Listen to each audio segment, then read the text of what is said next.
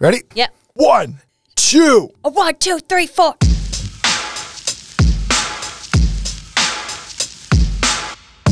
Well, hello there. You are tuning in to another episode of The Yamcast. My name is Erica. And I'm Chris. And we like to talk to young adults, specifically through the lens of the Bible. We like to go through books of the Bible to keep it in context. And right now we're going through Hosea. Yes, we are. And if you want to reach us, do so on any of the socials. That's what the kids call them these days. At the Yamcast, or email us at yamcastpod@gmail.com. And we love hearing from you because then we work it into future episodes and give you stickers. Mm-hmm. There you go. Socials. And if you're just catching up and you started, I've watched our listenership just start tracking a lot in the last couple months. Oh, okay. So I think people are going from the beginning and catching all the way up. If you've caught us now from a few years ago or a couple of years ago, good for you. Yeah. I'm impressed. We've grown a lot since then. Our equipment is better. Yeah, I actually think I need to go take pictures of where we started. Can we do that? One time we should. Totally, you should. We should go and show how we started. Yeah. And we could do the meme of like where it started and where it's going. Because you did that with the baby, I think. I did. Kind of like where your relationship started and then the baby. I did that. Oh, I did that with the marriage and that. Yeah. And of course the baby was part of the. Yes, it was. Yeah. Where it's at now. I think that's actually how I said we were pregnant. Yeah, that sounds right. That seems like a long time ago. Well, I did it like 6 months in. But it wasn't that long ago. I know. It's kind of crazy. The world is insane all the time right now. Because, I should. We started this podcast before COVID. We did. We did. 3 months before, and then, wow. That's hilarious. Yeah. Good times. Well, shall we do a read-through of Hosea chapter 12? Yeah, we're nearing the end. You're probably like, thank goodness. Honestly, the last two chapters are the coolest too. So we're just prepping. We're almost to the coolest parts. Yeah, they're beautiful and they're really well done. But you got to sludge through all this junk to get to them. So with that Still said, good things, even though all good things, even though it may sound repetitive and redundant. All good things. Repetitive and redundant. And by all good things, I mean all bad things. All bad things. Yes, right. This is not good for Israel. No. So here we go, chapter 12, which verse 1 actually is a carryover from chapter 11, but we're reading it in chapter 12. It's all good. So here it says, Ephraim feeds on the wind. He pursues the east wind all day and multiplies lies and violence. He makes a treaty with Assyria and sends olive oil to Egypt. So this reminded me of Solomon. Yeah. And how he made treaties by marrying people. Sure. What did he have? 700 wives? Did I make that up? I think 700 wives and 300 concubines, Yeah. or those numbers are flipped. Yeah. Regardless, 1,000 women. A lot. Yeah. And I mean, a lot of, and I don't know if they were all done for treaties, but I know like he married a princess from Egypt. And that definitely is, because that's how you create a lot of treaties, is by marrying and bringing them into the fold. But so that's kind of what that reminded me of, is them making treaties, and that's why Solomon made those treaties, so that he would have peace with those people. Right. And that's why they're making a treaty with Assyria. That's why they're sending olive oil to Egypt, is to kind of like appease them and to keep the peace, instead of just trusting God and doing what they need to be doing so that God can have their back. They're kind of creating that peace themselves. So making treaties and giving things away to make sure that they're good with the people around them, instead of just doing what God says to do. Exactly. No, that's exactly what's going on. And there's a little piece of it that I'm going to bring up in the deeper dive, which is fun. So verse 2, the Lord has a charge to bring against Judah. He will punish Jacob, or Yakub, according to his ways, and repay him according to his deeds. In the womb he grasped his brother's heel. As a man, he struggled with God. He struggled with the angel and overcame him. He wept and begged for his favor. He found him at Bethel and talked with him there. The Lord Almighty, the Lord is his name. So this is referring to Jacob, who then is called Israel, right? Yes. Because that's the wrestles with God means Israel. Also clung to his brother's heel, Yes. the whole thing. Yep, because Jacob and Esau were born at the same time. And Esau, the name means red because he's hairy and red-headed. He's a fiery boy. What if that was how we did names? I know. It'd be weird. Yeah, you were called like brunette or like freckle nose or Gray hair. yeah, or Silver fox. no eyebrows or I have eyebrows. What are you talking about you. What I'm are you just talking about in general. What are you talking about, Erica? This is messed up. I wasn't I talking know. about you. I'm just giving you a hard time. I'm meaning most babies are actually born without eyebrows, so you would just call them like Blue-eyed, eyebrow-less person. yeah.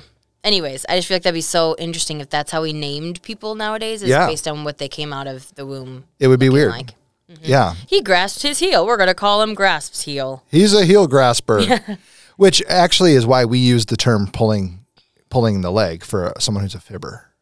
Did you Or know like that? a trickster or like Did you know that? That's Yeah. actually all connected. I do remember hearing that. Yeah. Because that's what Jacob ends up doing with Esau is tricking him a Yeah. few times. Jacob tricks multiple people. His dad, his yes. brother, even his father-in-law. He tricks him at one point. And the reason why this story comes up is he tries to trick God.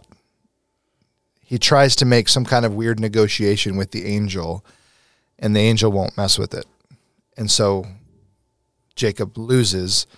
And then at that point, Jacob spends the rest of his adult life still struggling and wrestling, but he has a mark now from what his hip is out of place because of the wrestling with the angel.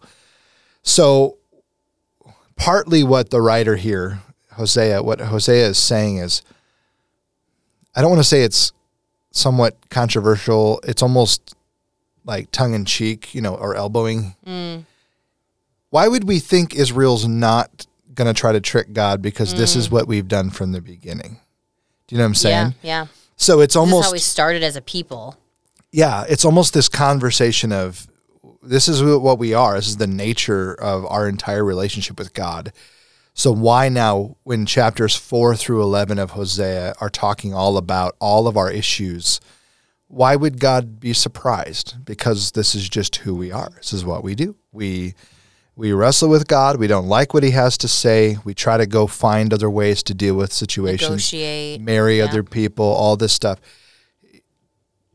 Why are we surprised? That's part of what Hosea is saying in sort of a tongue-in-cheek way. 'Cause that was the question I was going to ask is, why is this here? And that makes a lot of sense. Yeah, and it's really genius if you think about it. And really the fact even that word Israel means wrestles with God shouldn't surprise us that Israel spends their entire history wrestling with God, even to the point where they put him on a cross. Yeah. Which is, yeah. And that's not an Jewish thing. It's not, not being anti-Semitic as some people might assume, but the fact is the Jewish religious leaders know that they're right and that Jesus is wrong, so that's why they have him put to death. Ironically, Jesus is right. Some of those religious leaders turned to him afterward. Mm-hmm. And thank you for saying religious leaders, because it is them who spearhead this whole thing. Sure. It's not, yeah. It's He had plenty of, I don't want to say regular Jewish people, but just the everyday Jewish person that was following him and whatnot. So spearheading it was not the whole Jewish people. It was. Yeah, and I think speaking of our time today, it's actually really close to, I made the mistake the other day of saying to somebody, Russia bad. They said, what's the news of the day? I'm like, Russia bad. And they're like, well, not Russia. I'm like, well, okay, you're right. You're right, yeah. The leaders of the nation, all of them that are doing this thing, the vast majority of Russians aren't even in support of what's happening. So for me to just say Russia bad is really dumb. Just like if I said, America bad, that's not really true. And even if I agreed with one party versus another, that other party's not bad. It's just we're all doing what we think is right. That's part of, we're doing what's right in our own eyes. You know what I'm saying? Yeah. So if you go back to this, you're right. It's not really the Jews who put Jesus on the cross. It's a few people, but the crowd did join in and kind of make it happen, which is interesting. Mm-hmm.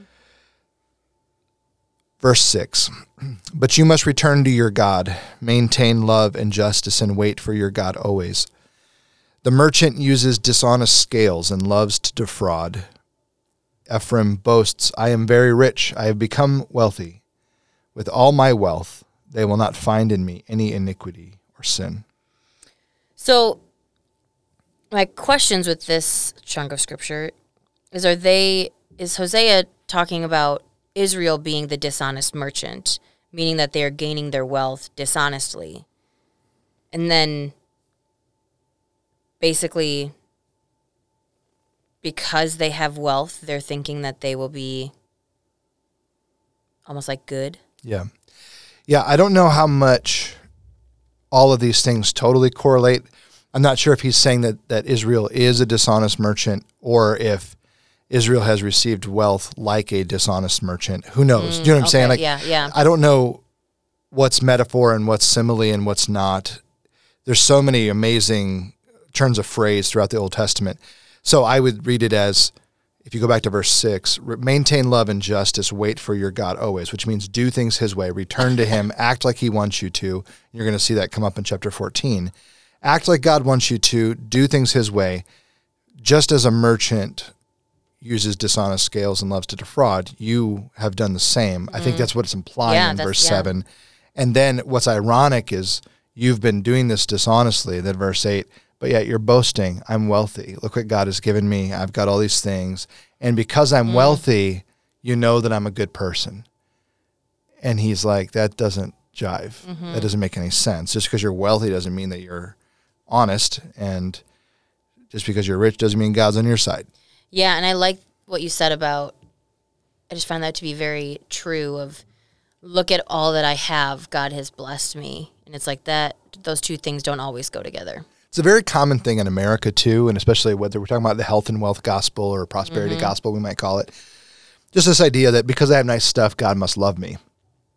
And it's like, well, no. I mean, and the flip side of that, you could have nothing, and God loves everybody.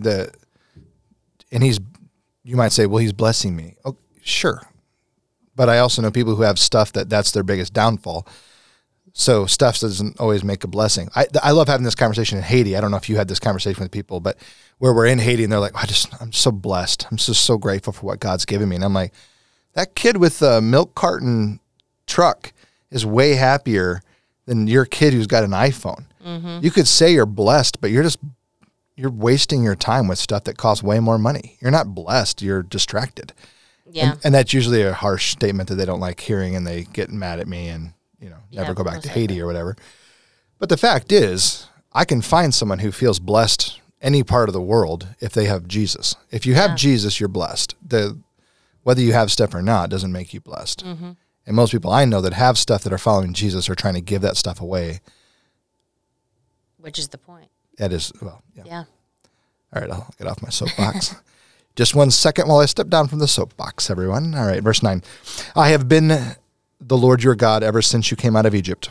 I will make you live in tents again, and in the days of your appointed festival. I spoke to the prophets, gave them many visions, and told parables through them. So the living in tents again reminds me of them basically traveling through the wilderness. Yeah. So you're going to be lost again. Right. Kind of, exiled. in a way. Yeah, exiled in some way. And then him just reminding them that, like, he is the same that he's always been. And he's used prophets, obviously, to deliver those messages. Yeah. That they don't listen to. Yeah. So, I've sent prophets your way, you don't listen. I'll send more prophets your way, you're just not going to listen to all the more. It kind of reminds me of where Jesus is dealing with the rich man and Lazarus, and the rich man just says, go back and, he tells Lazarus, the dead person who's in Abraham's bosom, and the rich man's down in hell or Sheol, whatever word we want to use. And he just says to Lazarus, now go tell my relatives that you were right the whole time and I was wrong. And he's like, no. And so Jesus says, eventually, you have all the words that you need in the prophets. If you haven't obeyed those yet, even a dead man coming back to life won't cause you to change your mind. And I'm like, oh, that seems like a push forward. Foreshadowing? Yeah, Jesus is probably talking about himself there, but good times. Yeah, it's good. Verse 11, is Gilead wicked? Its people are worthless. That's a nice thing to say about somebody. Yeah. Do they sacrifice bulls in Gilgal? Their altars will be like piles of stone on a plowed field. Okay, so this is Gilead of Judges, right? Yep. Now, what is... I might have asked this before, but obviously, I don't know if I recall. What is Gilgal? Where is Gilgal? Same type of thing. Both of those are Judges stories. They're just places. Okay. Gilead is a... But not good. Not good things happened there. No. Okay. Bad things I happened. do remember Gilead. That was not great. Correct. Gilgal's in the same boat. Okay. Yeah. So what it's saying is just, you know what those two towns are like. It would be like, I don't know today what people would think in the United States, but you might say, just like Vegas and what other one would you use? Miami, maybe. Oh, that's probably a good one, right? Just like Miami and Las Vegas. Do you think that God is being worshipped in those places? And everyone will be like, no. Ironically, God is being worshipped in those places by certain individuals, but you understand the point. So then for him to say their altars will be like piles of stones on a plowed field. If you plow a field and then get stones thrown in your field, you are very frustrated. You have done all of the work, and now the field is completely worthless. What a great illustration. The Bible's full of these things where if you just stop and read them for a second, you go, what? Oh, that's pretty harsh, right? So instead of building altars, you just threw piles of stones in a plowed field. That farmer's going to be ticked. Mm-hmm. Or you're going to be ticked at yourself. Why did I do this? This is stupid. So it becomes useless. Mm-hmm. Jacob fled to the country of Aram. Israel served to get a wife, and to pay for her, he tended sheep. So is this Leah and Rachel? It's got to be. Yeah, that's what I was imagining. I mean, Israel, he had to serve 7 years to hopefully get Rachel. He ends up getting Leah and serves another 7 years to then get Rachel. Right. So the bride price, he had nothing when he got to Laban's house. He sees Rachel, thinks she's beautiful, says, yo, Laban, what's it going to take for me to marry that girl, right? And Laban says, well, what do you have to give me? I have nothing. I ran from my parents. My brother's trying to kill me. Like, I have literally nothing. The clothes on my back. My brother's trying to kill me. I had a dream, though, a little bit ago where I saw a stairway to heaven. That totally sells that to your dad. I'd be like, I don't think I want you in my family. You're a nut job. We're out. Yeah. So Laban then says, well, why don't you work for 7 years and you can marry Rachel? So he works for 7 years, and during the marriage celebration where he gets a little tipsy, he wakes up the next morning and he doesn't have Rachel in his tent. He has Leah. The trickster's been tricked. Correct. And his response to being tricked is, so how much will it cost for One track mind. How much will it cost for the one that I want? And ironically, I think most people think he worked 7 years and then marries Rachel. The text seems to suggest he marries Rachel and then works 7 more years. Okay. So imagine marrying 2 daughters within a week of each other. One is very, very beautiful, as he puts it, and one is weak in the eyes, which means she's not that good to look at. Think of how those 2 sisters got along. Yeah, I mean, the text kind of says they didn't really get along. I'm sure Thanksgiving was a delightful experience. Again, I'm aware they didn't have Thanksgiving. Before you email me, Chris, Thanksgiving is fairly recent. Fairly. Thank you, emailer. Yes, I'm aware, but you get the idea. But still email us. Yeah, we don't mind the emails. Please. And you can even send me that email. It just won't. I won't respond to it because there's no point. But the fact is, just imagine dinners at that house. Tense. Intense. Oh, that's great. All right, verse 13. The Lord used a prophet to bring Israel up from Egypt. By a prophet, he cared for him. So is this referring to Joseph? Sure. Okay. I mean, it seems likely. Because he would be, he is the prophet from, he ended up getting taken to Egypt and. Sure. The thing is, there are multiple leaving Egypt stories in the Bible of the Israelites. So we could be talking about Abram, because if you're going to go with the definition that Abram has Israel in his body, he just doesn't know it yet. Okay. That's the case that multiple biblical authors make. So it could be Abram, could be Jacob, technically it could be Isaac, I suppose. So it could be Abram, could be Isaac, could be Jacob, could be Moses, so on and so forth. So by the time they're reading this, they're fully aware that you need a voice person from God to get you out of Egypt. Okay. And that God will send you a prophet to care for you and move you from the place of slavery to a place of freedom. And Hosea right now is that prophet, calling you from a place of slavery to a place of freedom. Are you listening? And the answer is No. no, they are not. All right. Verse 14, but Ephraim has aroused his bitter anger. His Lord will leave on him the guilt of his bloodshed and will repay him for his contempt. Good times. A good way to end, right? Gotta love chapter 12. Does it make you feel better or worse having read that chapter just now? Do you feel so warm and fuzzy? I mean, I like the history of this chapter. Like talking about through Leah and Rachel, and Sure. possibly Moses or Joseph, and Israel and Jacob. Like, I like that, reflection, I guess. But you also have to just remind yourself that, like, they're not in a good place. No. You know? And going back to something that we were just talking about, I don't know if you picked this up, but the fact that Leah and Rachel are two women and Jacob is so in pursuit of Rachel that he'll do whatever it takes to get her back is very similar to the Hosea Gomer story from the very beginning of this. So chapter 12 is sort of the final chapter of judgment. Chapter 13 is going to be, no, I love you, so here's why I'm going to do what I'm going to do. It's sort of the final. We've multiple times brought this up, and 13 is just going to sort of, stick the nail in the coffin kind of deal. And then 14 is just going to be just beautiful. Watch this come to fruition. And then there's a little tag on the end of 14 that's super important. So as much as 12 doesn't make us feel better, it definitely is a good chapter for us and makes us go, oh yeah. And the history lesson reminds us this is just the nature of Israel from the beginning of the story. But clearly there's other people in the Israelite history who do what God wants them to do. So it's not like it's all bad, but there's enough. Which is kind of what we talked about when we try to lump people as all, like when we talk about Russia or the Jews or whatever. Right. It's like, no, they're not all one or the other. Sure. So. And just because you and I live in Illinois doesn't mean that we're corrupt politicians who deserve to go to jail. No. But most of Illinois is. Well, the politicians. I'm saying the politicians. most of the politicians of Illinois are not good people.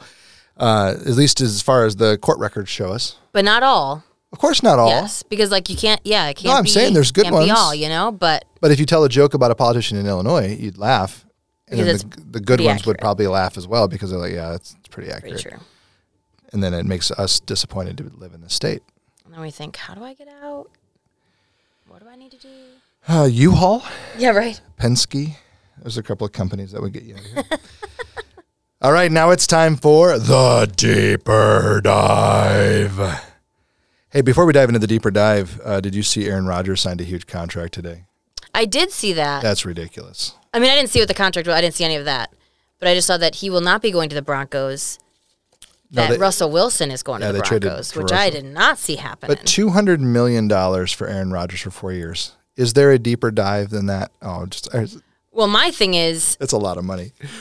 There was actually kind of part of me that was maybe just hoping we could maybe just be done and move on a little bit because he's been dangling the Super Bowl in front of Green Bay fans for too many years now and just can't quite get there. Get her done. And he is a very good quarterback, so we keep being like, what's going on? And like this last year, the team was very well, like very good all around him. Sure. And he still, couldn't do it. It's bad. That was a bad game. Anyways. Sorry, we just went into sports mode. But when I thought of the deeper dive, I just thought it's ridiculous. That could be the kind of thing that sinks the Packers. It could. Putting $50 million into a quarterback for 4 years seems a little crazy. But moving on to things that are actually important from the Bible. Yes. All right, Yes, verse 1 of chapter Things 12. that actually impact our lives. Since this was a while ago that we read it, a few minutes ago, most of us have lost our train of thought at this point, so let me go back and read it. Chapter 12, verse 1, Ephraim feeds on the wind. He pursues the east wind all day and multiplies lies and violence. I just want to show you how if you spend a little time studying, thinking, processing, and going, what is going on here? You can figure some of this stuff out in the Bible. Okay, so let me show you how. This is why it's a deeper dive. Ephraim feeds on the wind, and we go, well, yeah, wind is a good thing. It keeps people cool. Things are good, right? You know what I'm saying? Like if you read that, you're just thinking, oh yeah, I like a nice cool breeze in the summertime, right? Or the other night, there was a first thunderstorm of spring, and I thought, I like the wind. Here we go. This isn't a blizzard. This is like legit. I know, and then we got snow the next The next day it snowed. But line 2 here is interesting. He pursues the east wind all day. And normally we just read over phrases like this. Mm-hmm. And I want to just pause for a second, and I want you to think, where is Israel? Israel is right on the Mediterranean Sea. It is to the west of Israel is the Mediterranean. What is to the east of Israel? Mountains, right? Sure. Sure, but not the right answer. Well, no, it is. But what's just past those mountains? Desert. Desert. In the east is desert. When you get to the east wind throughout all of Scripture and in Israel in general, if you want the east wind, you're an idiot. Well, because it would just be hot. Yeah. So I was in the Dead Sea on a day that it was 115 degrees. When the wind blew, which was the east wind, by the way, it did not satisfy anyone. You know how like when you get in a car and it's super hot in the summertime and you turn on the air full blast and all you have is hot air at you? And it dries your mouth out and you just feel completely dissatisfied and you hate your life. And you're like, why did I do that? And you almost, sometimes, I don't know about you, but I turn the air off and wait to get a little ways down the road. And then I try it again to see if it's gotten cool yet. And if not, I turn it back off and then back on. Mm-hmm. And eventually I notice that it's starting to get cool. Okay? Yeah, yeah. That's the idea here. So what Ephraim is saying, what the Hosea is saying about Ephraim is, Ephraim feeds on the wind. And we're like, well, yeah, the wind's great. He's like chasing the east wind, and we're like, he's an idiot. Like, what is he doing? Mm-hmm. That is the most unsatisfying wind of all the time. And then the next line, and multiplies lies and violence. And you're like, well, of course he is, because he's seeking comfort in things that won't bring him comfort. Mm. And then when you get to he multiplies lies and violence, and you go, whoa, that is amazing poetry. I mean, it's just layered and beautiful, right? He feeds on the wind, and you think, oh, I don't know about you, but like when I first read that line a couple weeks ago when we were getting ready for this, I just thought, yeah, I feed on the wind too. I love a really good, if I'm running, a good breeze to my back cools me down on a hot day and says, go a couple more miles. You can do this. But then when I read pursues the east wind all day, I said, let me dig into that a little bit. Why would they pick out the east wind? Why would they say pursues the east wind all day? And the idea there is he's just trivial. Like he's he's Pinocchio, right? He's just a dumb wooden puppet running around doing whatever he wants to do, expecting things to get better, right?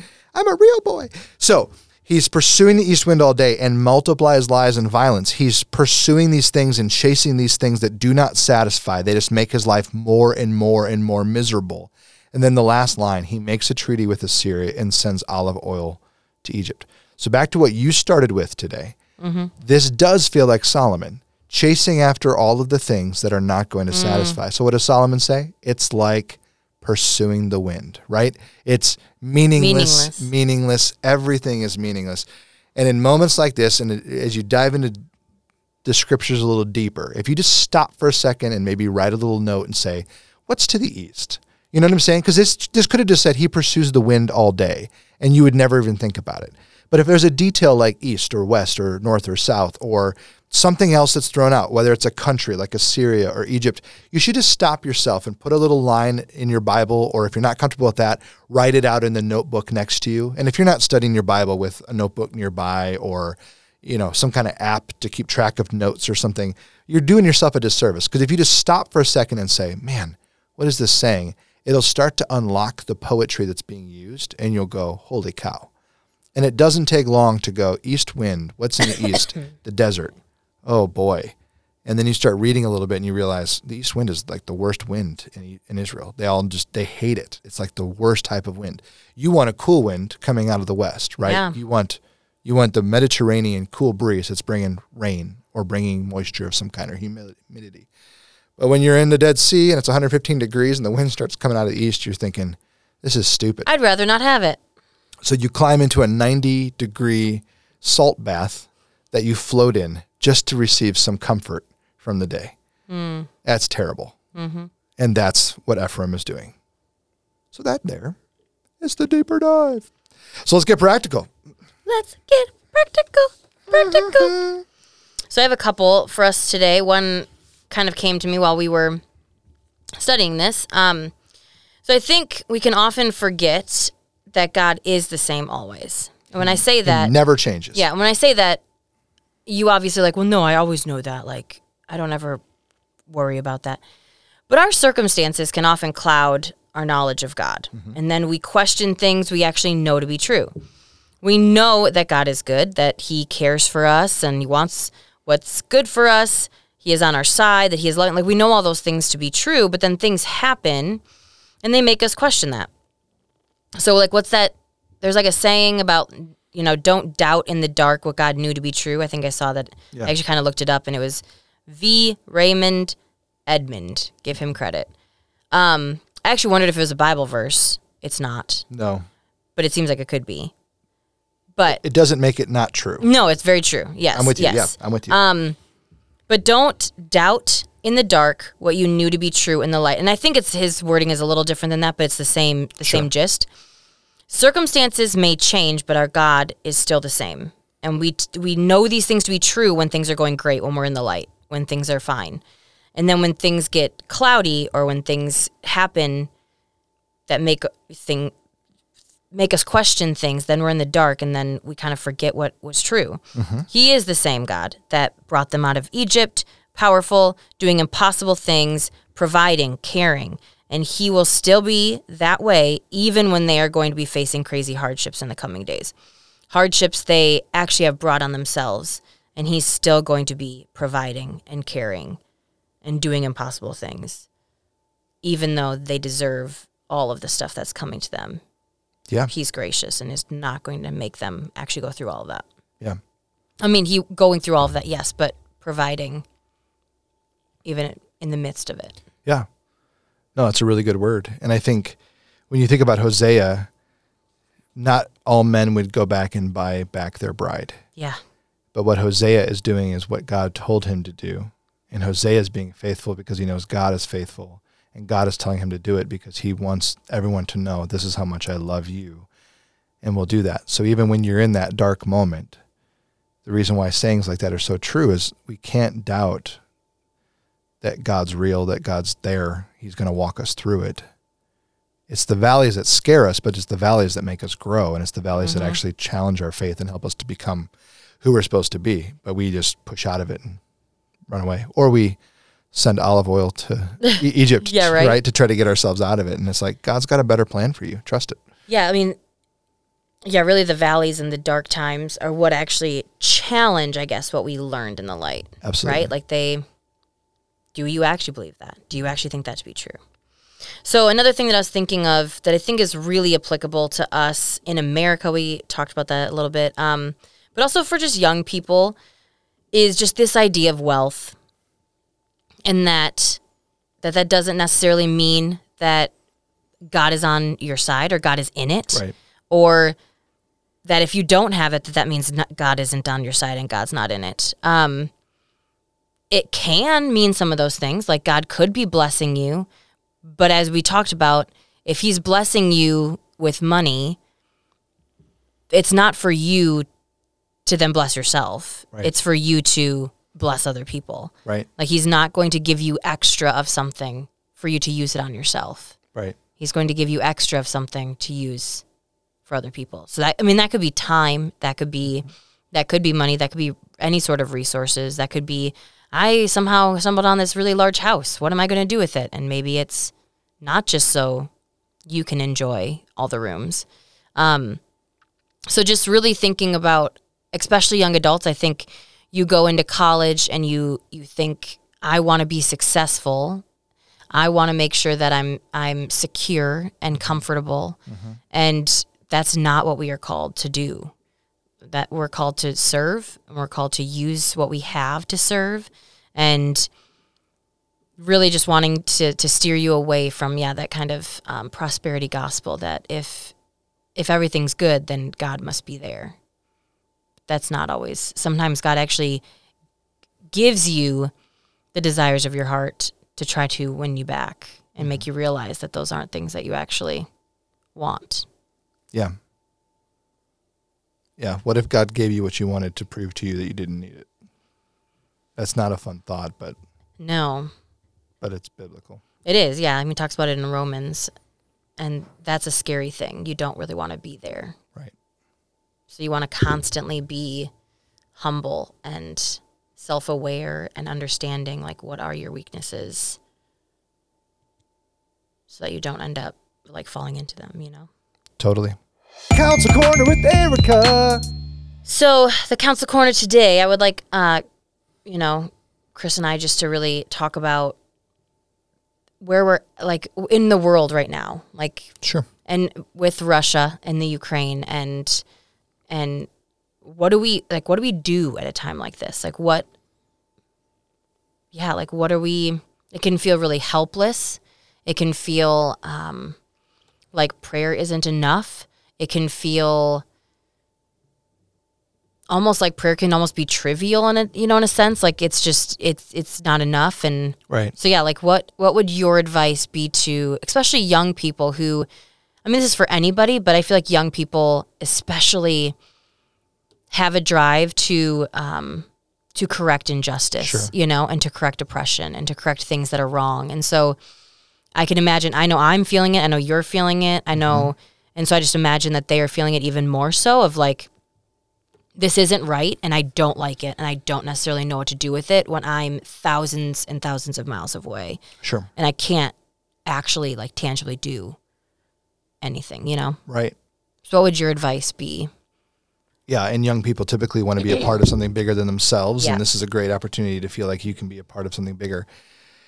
I honestly would reach out to either your pastor or any number of organizations. So if you're going to Cru or if you're in, InterVarsity, they likely have chapters or some type of ministry leader in Russia right now or in Ukraine right now that are actively involved in some way. And so I would find people with boots on the ground and find out how you can tangibly help them.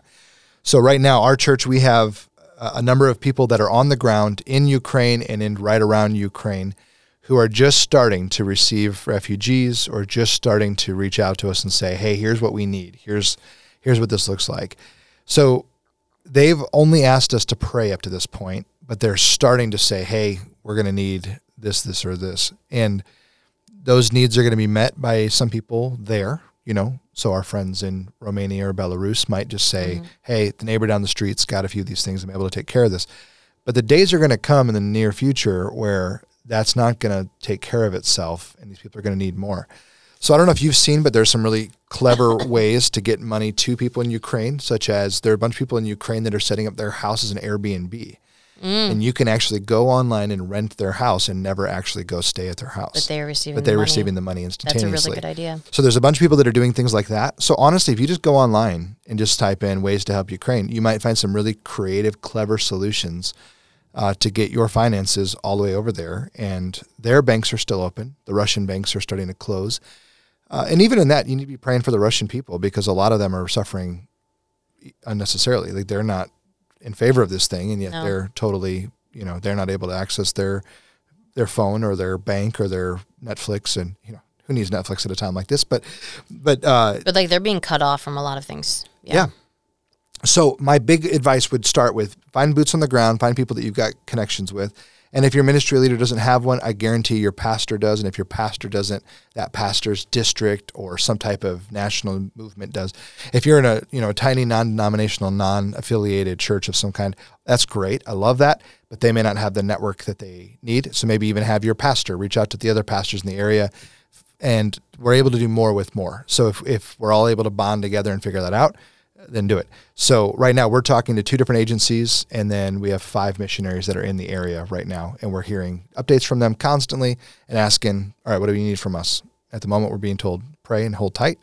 But the moment that we have, hey, we need $50,000 to do this, we're the type of church that can say, hey, everybody, we need $50,000 to do this, and 3 weeks later, we're sending a check, which is, I love that we get to do those things. We get to did be part of it. Yeah, it's kind of neat. And then even if you just threw like $100 in, you feel like, whoa, this is amazing. Look what I was a part of. So, yeah. What about you? What would be your advice?